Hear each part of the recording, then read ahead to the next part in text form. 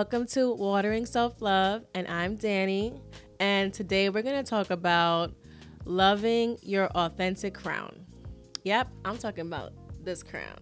So, it really is important to love your natural hair. For me, it took a while, and if you are a 4C girl like me, you know that, trying to style it and make sure that the humidity is not breaking it down is really hard. So what helped me though was I had a friend in college that really helped me see like I need to give it some love. I need to give my personal crown some love. So when I noticed that there was thinning on the side, I'm talking about alopecia thinning. Like there wasn't no baby hair to like push aside. Like it was bad.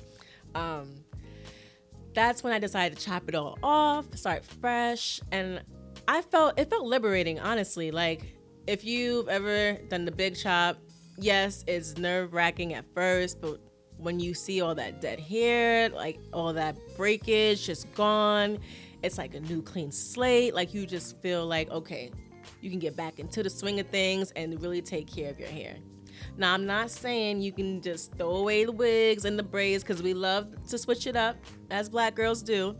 I'm just saying like it's really cool if you just make that time to let it breathe, let it be itself. Like if you don't want to do the fro, you could do the twist. You could do something that's like low tension here and there.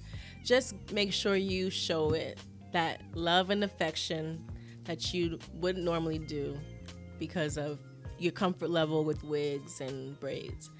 I hope this was helpful, and I will definitely be back with some more conversations of self-love and making sure you hone in on your authentic self. But until then, bye.